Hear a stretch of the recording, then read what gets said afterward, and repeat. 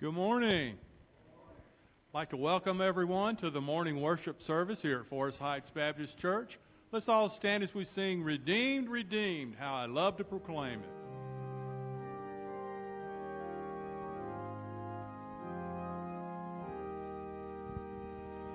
Redeemed, how I love to proclaim it, redeemed by the blood of the Lamb, redeemed through His infinite mercy, His child, and forever I am. Redeemed, redeemed, redeemed by the blood of the Lamb, redeemed through His infinite mercy, His child, and forever I am. Redeemed and so happy in Jesus, no language my rapture can tell. I know that the light of His presence with me doth continually dwell. Redeemed, redeemed, redeemed by the blood of the Lamb, redeemed through His infinite mercy, His child, and forever I am. I think of my blessed Redeemer, I think of Him all the day long. I sing, for I cannot be silent. His love is the theme of my song. Redeemed, redeemed, redeemed by the blood of the Lamb, redeemed through His infinite mercy, His child, and forever I am. Thank you. You can be seated.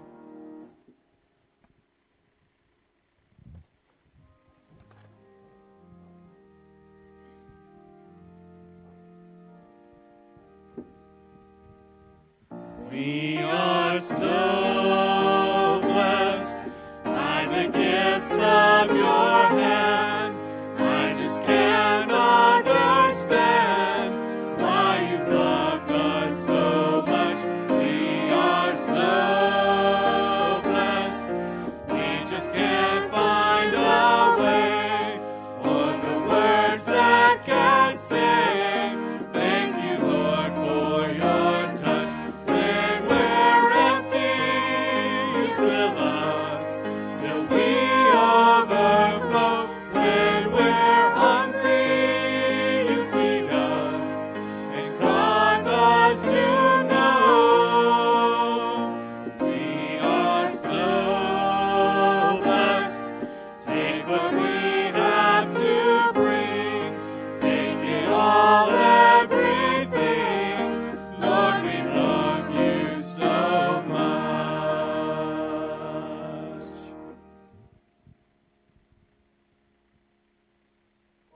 Thank you for all that you've done for us. We thank you for protecting us. We thank you for looking over our lives and directing us. And God, for allowing us to be a part of your kingdom work through Jesus Christ and being able to bring honor and glory to your name in all that we say and do. And I pray that we'll continue to do this. I know that circumstances and situations have caused things to be different, and Lord, we understand that, but there's been some adjustment to it. We pray that things will gradually be getting back to the point where we can all meet together. But during this time, I pray that we will certainly make the most of all that you've allowed us to participate in, and that we'll bring honor and glory to your name in all that we do throughout this service and throughout the week as we are able to serve you in whatever capacity it might be. For we pray this in Jesus' name. Amen.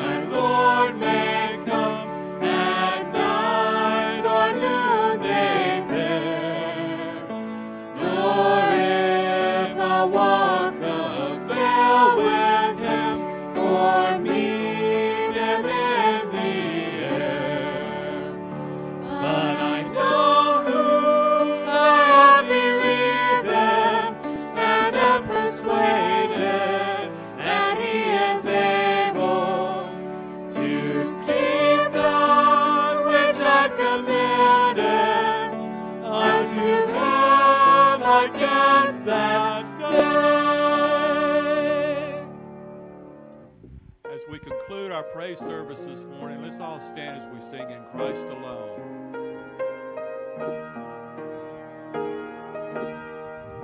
In Christ alone, my hope is found. He is my light, my strength, my song. His cornerstone, his solid ground, firm through the fiercest drought and storm. What heights of love, what depths of peace, when fears are stilled, when striving cease. My comforter, my all in all, here in the love of Christ I stand. In Christ alone, who took on flesh, fullness of God in helpless babe, this gift of love and righteousness, scorned by the ones he came to save. Still on that cross as Jesus died, the wrath of God was satisfied. For every sin on him was laid. Here in the death of Christ I live. There in the ground his body lay, light of the world by darkness slain, and bursting forth his glorious day, up from the grave he rose again. And as he stands in victory, sin's curse has lost its grip on me. For I am his and he is mine, bought with the precious blood of Christ. No guilt in life, no fear in death, this is the power of Christ in me. From life's first cry to final breath, Jesus commands my destiny. No power of hell, no scheme of man, can ever pluck me from his hand, till he returns or calls me home. Here in the power of Christ I'll stand. No power of hell, no scheme of man, can ever pluck me from his hand, till he returns or calls me home. Here in the power of Christ I'll stand. Here in the power of Christ I'll stand. Thank you. You can be seated.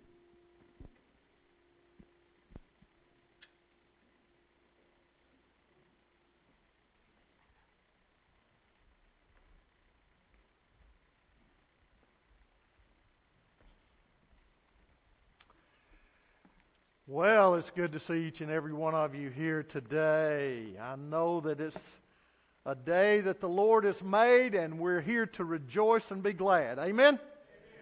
Amen. So, with that being said, I'd like for us to continue our study in Matthew in chapter 17 as we finish up the chapter. For you that were in Sunday school class this morning, it will go right along with the Sunday school lesson. And I know they did a wonderful job at it, so I won't have to go in deep detail with it and just mention certain things about it relating to this passage and how it ties in.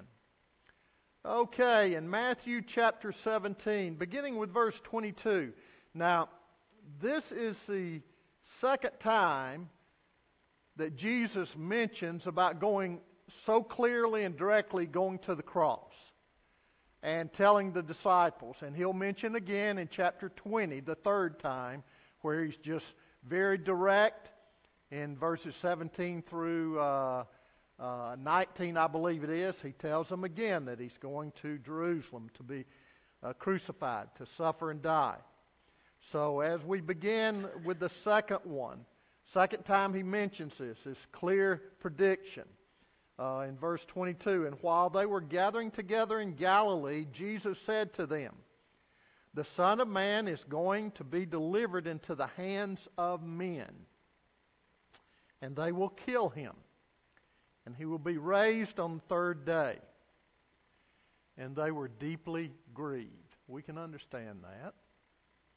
"And when they had come to Capernaum, those who collected the 2 drachma tax came to Peter and said, 'Does your teacher not pay the 2 drachma tax?' And he said, 'Yes.' And when he came into the house, Jesus spoke to him first, saying, 'What do you think, Simon? From whom do the kings of the earth collect customs or poll tax? From their sons or from strangers?'" Now he's getting this clear in their minds. He's letting them know up front that he doesn't have to pay taxes. He's the one that created the temple. He's the one that gave the plans for the temple. It was for him that it was built so that they could worship the Lord. And so he's saying, kings, are they crazy enough to have their children pay taxes back to the family? No. So he said, they don't have to. They're exempt. And upon his saying, "From strangers," Peter said, "From strangers, of course," Jesus said to him, "Consequently, the sons are exempt. But lest we give them," and here I'm wanting us to focus on the last part of the message, offense. "Unless we give them offense, go to the sea, throw in a hook, and take the first fish that comes up. And when you open its mouth, you will find a stater. Take that and give it to them for you and me." Let's pray. Father, I just pray for your grace and its sufficiency. I pray that you work a work that will bring honor and glory to your name. That's all I ask. And I know that by doing that our lives will be touched in a very special way. The way that you want it to be touched. Thank you, God, for what you've done, and thank you for what you're going to do. In Jesus' name, amen. The time's exciting. The time's intensified with the Lord. Jesus had, in chapter 16, has taken his disciples away from Galilee and Judea, and they were moving northwest, if you will, which was mostly Gentile country or territory, region. And Jesus did this for a purpose. He took them away from where they were most likely recognized, and he also took them away where they would be most familiar with, so that he could teach them some unique lessons that they needed to learn. For he was soon to be gone, personally, physically. But he would be with them spiritually, continue on, but they had to learn some things. And so he needed less distraction. We're like that a lot of times, aren't we? We need to move away from the familiar. We need to move away from, what is kind of pulling us away or distracting us to the point where we can focus more on what we're studying or how God is speaking to us. And so this was where Jesus asked the question, the famous question, "Who do people say that I am?" And then he said, "Who do you say that I am? Who do you guys say that I am?" And Peter, enlightened by God, said, "You're the Christ, Son of the living God." And that was a very important answer, because that's the foundational words for the Christian faith. So important. And the disciples needed to understand this. They need to understand that he was the Messiah. And to understand that his mission was not a physical takeover of Rome. It was a spiritual, eternal victory. And that victory included going to Jerusalem and suffering and dying, which they could not comprehend real well. Because back in Jewish territory, they were reminded of what they were taught and how they were brought up. And this was not the teaching of the Messiah coming. That victory included dying for him and suffering, but it also included, and this is something that they're slow about hearing, you hear the first two things, or you hear the first part of it. A lot of times, we listen to people, and we hear what we want to hear, don't we? Or we hear what we are amazed at hearing, and we don't listen to the whole story, the whole concept, the whole phrase, and we don't hear the last part, and we don't understand it, the resurrection part. And so during this time, the three disciples, Peter, James, and John, they were also taken by Jesus and were blessed by experiencing this wonderful transfiguration experience with two Old Testament figures, Moses and Elijah, representing the Old Testament. It was a wonderful time, a glorious time, but he took only 3 and left the other 9 down there. Now, why did he do that? Well, this is a beautiful picture, a principle that he teaches over and over again, that he's teaching with them, and that is discipleship. He's saying, okay, I'm letting you know this, and I want you to teach others, but not until after the resurrection. Why? After resurrection, well, he would also ascend back to heaven, but the Holy Spirit would come and enlighten them. They did not see this, but they would be enlightened with it and be able to understand as the Holy Spirit taught them. So this was the Lord's discipleship method. And then after the transfiguration, they came down off the mountain. What had happened? Well, the 9 had failed in casting out a demon out of this son of the father's. And so they had learned by the failure of the 9 a very important lesson. And the point was not how to cast out demons. You see these movies, okay, let's get the cross. In the name of the Lord Jesus Christ, come out of that person. That's not it. I mean, the point was, faith is necessary for doing the Lord's work. The faith of a mustard seed. And so, past success also does not guarantee future accomplishments. Just because they had some method down and just because they had gone out in obedience doesn't necessarily mean that it's going to happen. When these difficult times come, you better make sure that there's prayer and fasting that's been going on. A change in program or method may be needed, but until prayer and fasting reveals this, one should not just rely on human wisdom to accomplish divine progress and direction, mission, if you will. The disciples were rebuked for their littleness of faith, for their lack of, and not for their lack of effort or creativity. It was just because of their faith. So now we come to the next lesson for the disciples to learn. And this lesson is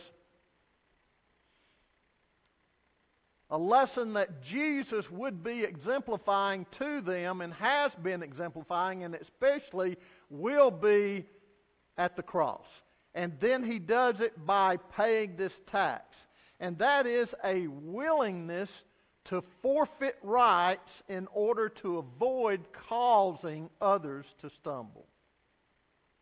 I think y'all talked about that in Sunday school this morning. So first of all, let's look a little bit more closely at his second direct mention of his destiny here. And while they were gathering together in Galilee, Jesus said to them, the Son of Man is going to be delivered into the hands of men, and they will kill him. But he will be raised on the third day. And they were deeply grieved. Jesus' disciples were together in Jewish territory when he made this second formal prediction and of his suffering, of his death, but also of his resurrection. But 3 things are shared here that seem to be, added to from the expression that was earlier given over in chapter 16, and that is concerning his prediction of his death, and that is that he would be delivered. And the second thing is his title used here, Son of Man. Wasn't used the first time. And then third, the disciples' response. They were deeply grieved. He would be delivered. Now some believe that this involves being handed over. And I definitely believe this, suggesting the betrayal of Judas. But that did not exclude, and we need to be very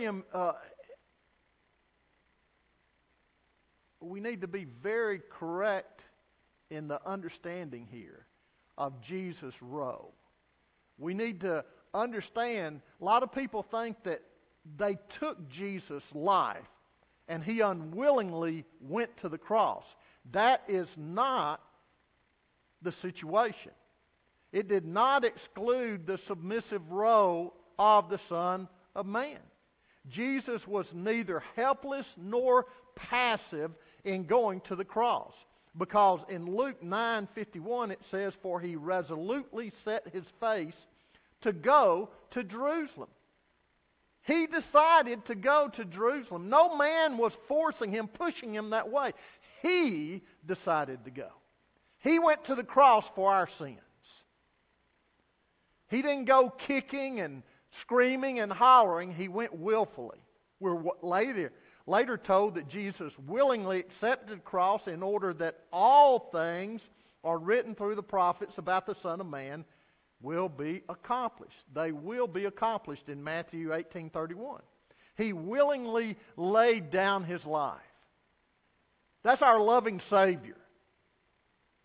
He willingly gave all.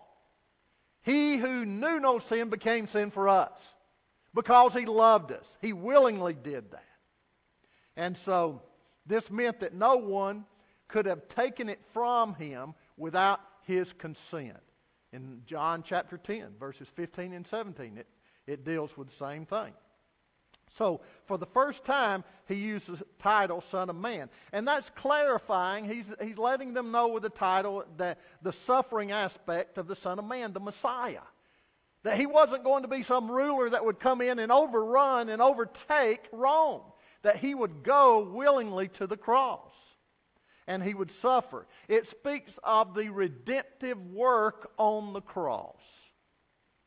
Finally, the disciples seem to accept the stark reality of this impending event in Jerusalem that was to occur. But they still don't seem to understand everything about it.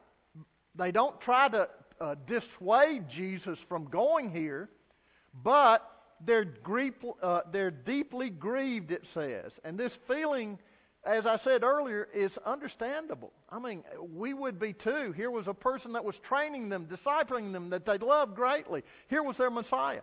But it also implies that they had not begun to grasp fully the reality of the resurrection. They didn't know it all. We're this side of the cross. We have the Holy Spirit living in us. We know it. We got the Word of God. They didn't have all that. They had the Old Testament, didn't they? They didn't even have the Holy Spirit indwelling them at that time.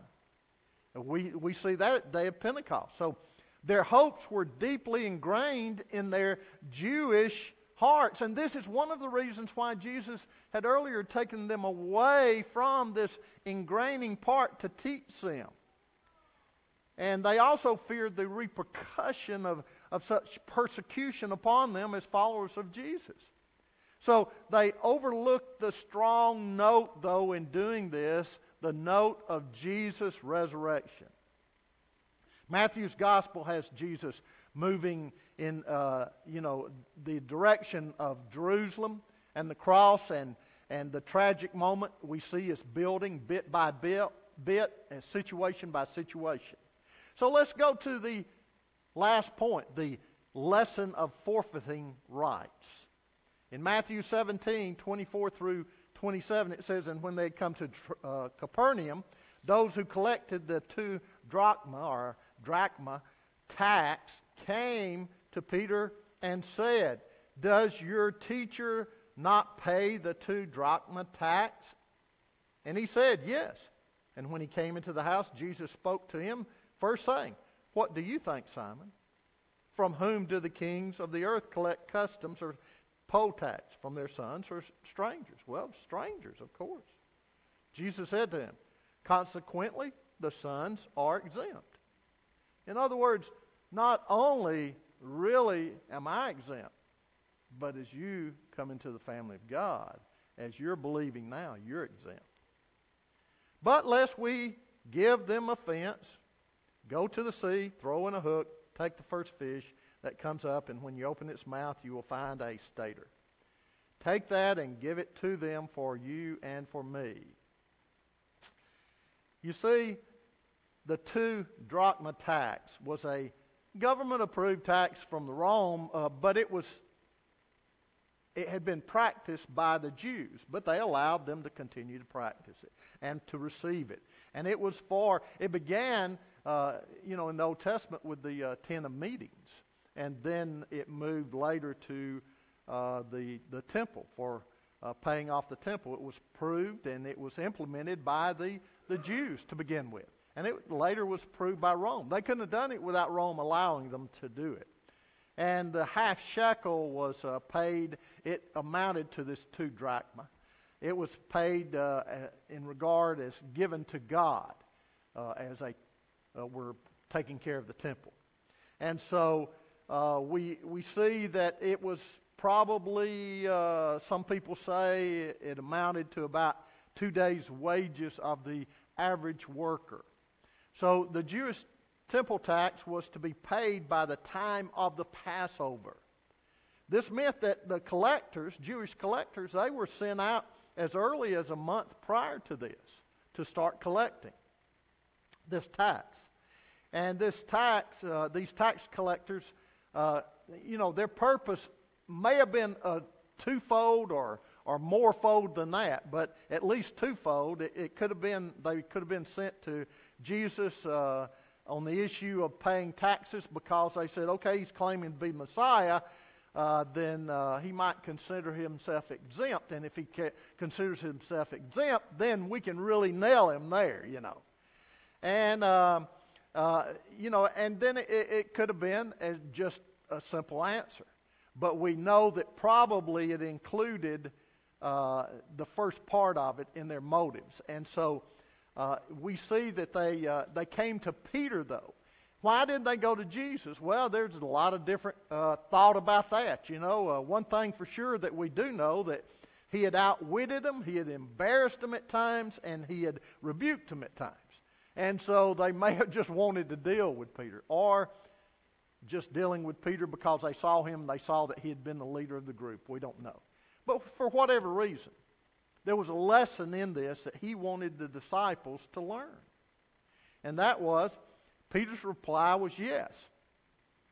And for whatever reason it was yes, whether he'd seen Jesus pay it before or whether he believed that Jesus would pay it, we know that his response was in support of paying the tax. It wasn't against it. That's what had been going on. That's what he had been taught. Now, Jesus' response, we see that Jesus knew what Peter had said. He knew what had happened. He knew the reply that he had given him. And he knew what was going on in Peter's mind as he entered the house. Now, maybe Peter was wondering why Jesus, the Messiah, was going to have to pay this. Or maybe he just didn't understand the situation fully. This was a perfect time, though, whatever the case, to teach him a lesson by asking a rhetorical question. And that is, what do you think, Simon? From whom do the kings of the earth collect customs or poll tax? From their own sons or from strangers? For one thing, Jesus was reaffirming to Peter the teaching that had been revealed to him earlier. That Jesus is the Christ, the Son of the living God. And, that in other words, Peter, I am the Son of God. And since I am the Son of God, I am exempt. And if you're going to be children of the Son of God, then you're exempt. But, so that we won't offend them, go out to the fish, throw it out there, catch it. He didn't say throw it out there numerous times. He said, just catch one. Bring it in, there's money. I can't even bring in one. Much less bring in one with money. But, anyway. We see that, that he wasn't going against what they had been taught earlier. Jesus was trying to teach the disciples something very important. And something that the church, as y'all were taught earlier in Sunday school class, needs to learn and practice, and especially during this day and time. It's something that Satan often uses to divide and defeat the church, to offend unbelievers also, keep them from Christ. And that is, there needs to be a willingness to forfeit rights in order to avoid causing others to stumble. The central message of the passage is that the children of the King are no longer under the old covenant, the temple tax, but the new covenant, Jesus Christ, salvation through Him, freedom in Christ. Modern believers are free from certain Old Testament obligations. But listen very carefully. We still have a responsibility to the King to live without sacrificing godly character.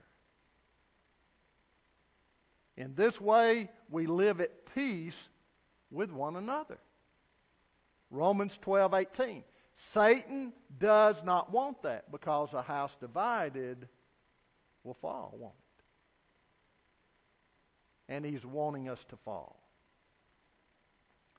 It also causes others to see this and say, they can't even get along together.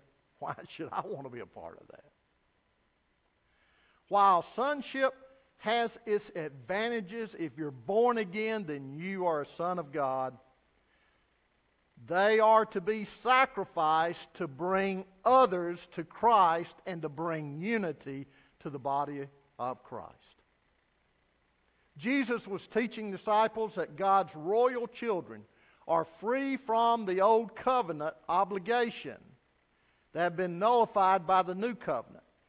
But in order not to offend, and that literally means causing one to stumble, Jesus gave up the privilege for a higher value. And we need to learn that, don't we? We need to practice it. I need to. We all need to. Jesus' payment of the unnecessary tax by supernatural means also highlighted not only His humility in giving up His right, but also His deity in being able to perform that. So here He's saying, hey, if I'm the Son of God, not just the Son of Man, but the Son of God, and I do this, should not you? So, the king did not have to pay the tax, but he sought to avoid causing offense to others. And that's hard to do a lot of times. This is an important lesson that many have either not been taught, and I believe that they've not been taught this. Many have not. You were taught it this morning, I know, from Romans. Or refused to practice it. One of the two. You've either not been taught it or you refuse to practice it. In Romans chapters 12 through 15, it talks about this, doesn't it? In different categories, different areas. Paul addresses this principle. You see, the church walks a tightrope type of liberty. By that I mean we're faced with two extremes, basically, if you want to boil it down to this: legalism and license. Legalism places us under a strict, narrow set of rules and regulations, and a lot of that is man-made. We've just made it up, you know. And we see that the other license, if left uncontrolled, urges us towards a bondage within itself. And that is a bondage of self-centeredness and an immoral type of life. The answer is simple. Humility, maturity, avoiding the two extremes. Romans 14:13 exhorts us not to put an obstacle or a stumbling block in a brother's way. First, Paul exhorts believers in this passage not to judge others, but learn to assess others. Second, he calls on the believer when exercising his freedom to do so with the brother's welfare in mind. That requires a balance between self-control and love for others. The context counsels us to focus on how the stronger Christians ought to treat weaker Christians, really. Now, who are the weaker Christians? The weaker believers. Some may be new converts. And then some may be just weaker in faith. Not necessarily weak in the basic Christian faith, but weak in assurance that their faith permits such things. In other words, should I do it or should I not? So, there's a range there. They may be open for growth, but still spiritually immature. Then there are the legalists. These are the spiritual babes who stubbornly refuse to mature in Christian liberty. This type of believer has been challenged in the book of Galatians. But our motive should be for unity and the love of others. The key to a balanced Christian life lies neither in legalism that destroys freedom nor license that abuses freedom. I'm afraid the latter is being taught and practiced a lot today instead of the legalism. And then when legalism principles are taught may creep up, then there is a disunity there, a lack of unity. When a Christian engages in a practice before other Christians who perceive it as wrong, even though it may not be, he is running the risk of seriously hurting their walk with God. Because of this, believers should limit the expressions of their liberty out of love for the weaker brother. Now, I'm going to share an illustration I got permission to. But I want to tell you, one of the illustrations that blessed my heart as I've seen this person grow in the Lord is when he allows marks, tattoos, whatever, on his arm. I'm not talking about hula skirt dancing girls or anything like that. I'm talking about a cross. Okay? A cross.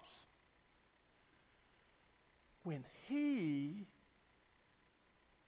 instead of wanting disunity to rule or causing problems, for something like that, wear long sleeves or a coat to cover it up so another person won't stumble. Legalists. Now, people, that's the kind of action we're to have. That's the kind of way we should go. Because of this, believers should limit the expression of their liberty out of love for that weaker brother. And that weaker brother is shown in the way that they act. It is demonstrating to others that fellow believers and their growth in Christ is more important to them than the full exercise of their freedom in Christ. I don't always do that. I've not always done And I know that this person that did it this time had matured, but that's the way they felt. And I praise God for that person. Also, if we're doing something that we shouldn't be doing, we need to ask ourselves, are we promoting the righteousness and peace and joy in the Holy Spirit that Paul talks about in verse 17? Then if we're not, then we should refrain from performing them around those believers. We should pursue, Paul says, the things which make peace and the building up of one another. And in Romans 14:20 he says, do not tear down the work of God for the sake of, and you can put a blank there. There it was food, but you can put anything in there. All things indeed are clean, see, he says, no problem. But they are evil for the man who eats and gives offense. If you're going to do it, then you're sinning. Because you're causing your brother to stumble if you made an issue out of it. It's as simple as that. Because of the freedom that we have in Christ, some things might be fine, but if they cause disunity, then we should reconsider doing them. We should keep our right from becoming a stumbling block to those who are less mature in the faith, or to those who are legalists, immature in the faith. Love commands that we limit our liberty when necessary for the sake of others. This is one of the main lessons that Jesus is teaching here. The problem did not lie in the fact that there were differences of opinion with Paul or here or wherever over non-essential subjects. And I say non-essential subjects. The ability to disagree or to agree is fine in human relations, but one thing is necessary for the gift of unity to continue, and that is to spring up, and that is a focus on a higher purpose, which is God and His kingdom. And I'm afraid when we get into this unity, the focus is not on a higher being. It is not there. So, the problem was the attitudes and actions of those who held the opposing opinions that threatened the church's unity. The higher purpose had shifted from honoring and glorifying God and His kingdom to honoring and glorifying themselves. That's basically what it was. Well, I'll just do it. And when this happens, neither side is exercising authentic love towards the other, and especially towards God.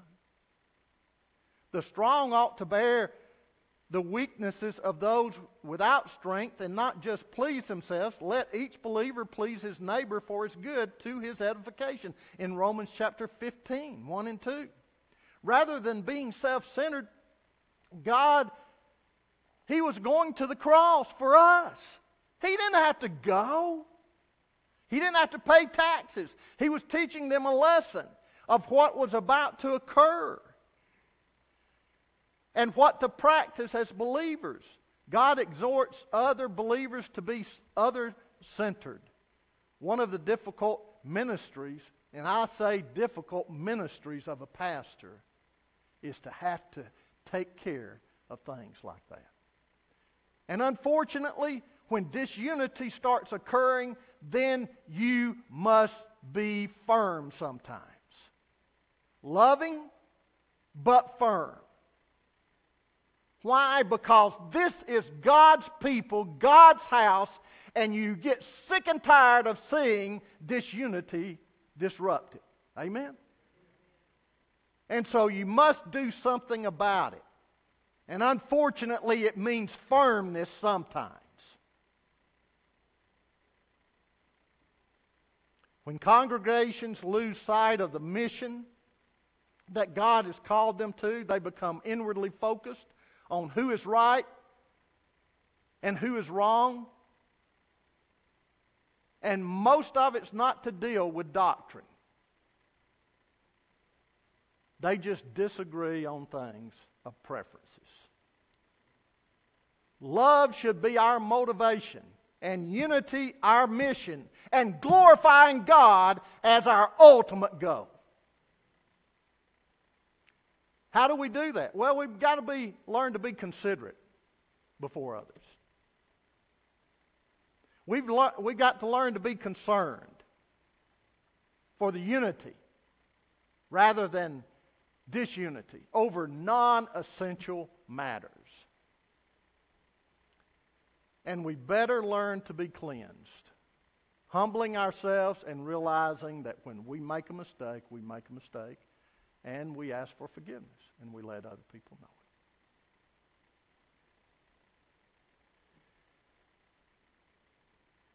How many in here ever read the cartoon Peanuts?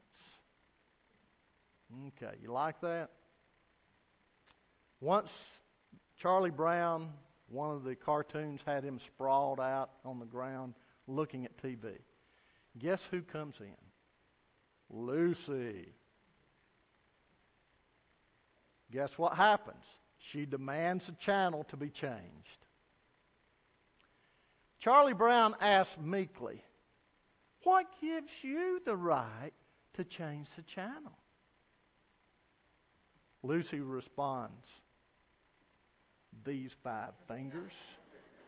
Right up against his nose. Next, you see Charlie Brown leaving the room, the channel changed, and while leaving the room, he's holding up his hand openly and saying to his fingers, "Why can't you guys get organized like that?"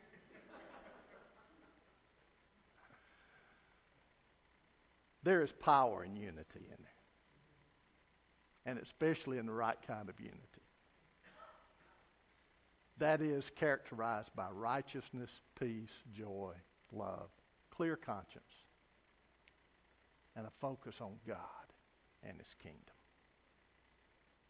His mission, His purpose. Let's go to the Lord in prayer. Father, as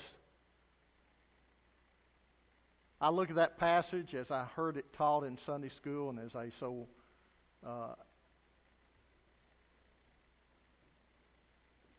they did it so professionally and so well, led by you, controlled by you,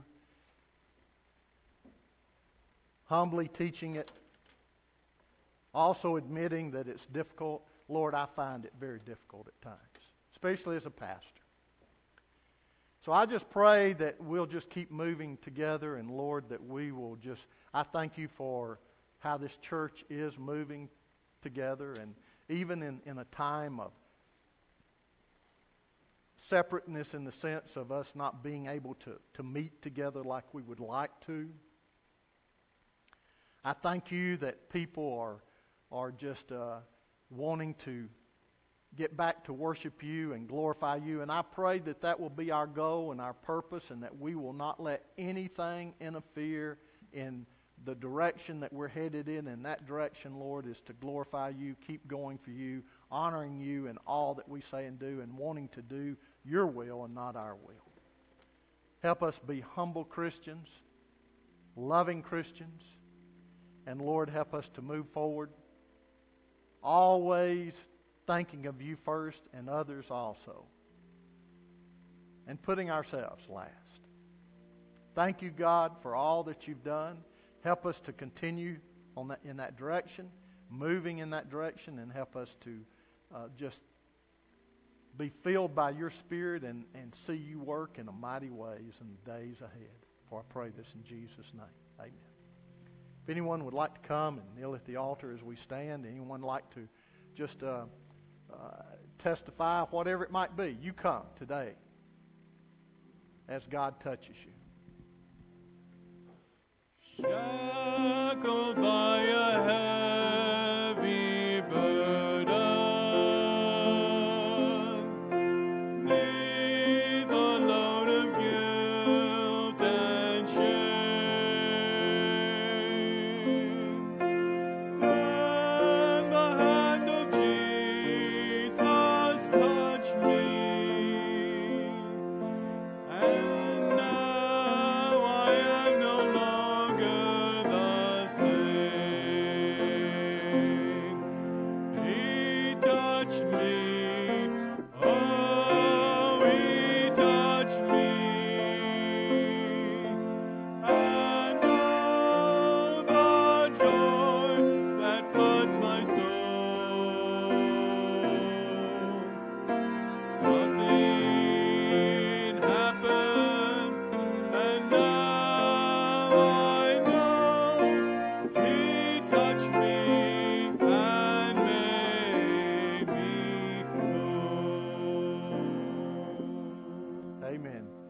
anything to be shared before we leave?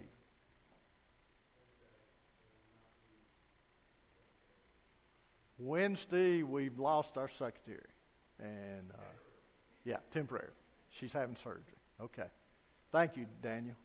Daniel's done a good job in keeping us all posted and everything, and I just appreciate him so much. Okay, anybody else?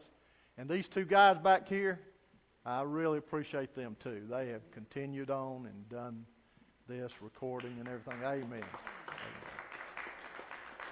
Amen. And it's good to see you guys. It really is. And we're gradually moving back in, and so y'all just continue to pray. Okay. Nothing else? And I appreciate this guy too for continuing to lead the music and y'all playing, and goodness gracious, I just appreciate all of it. Okay, let's leave and let's go away rejoicing in the Lord. Bless the Lord.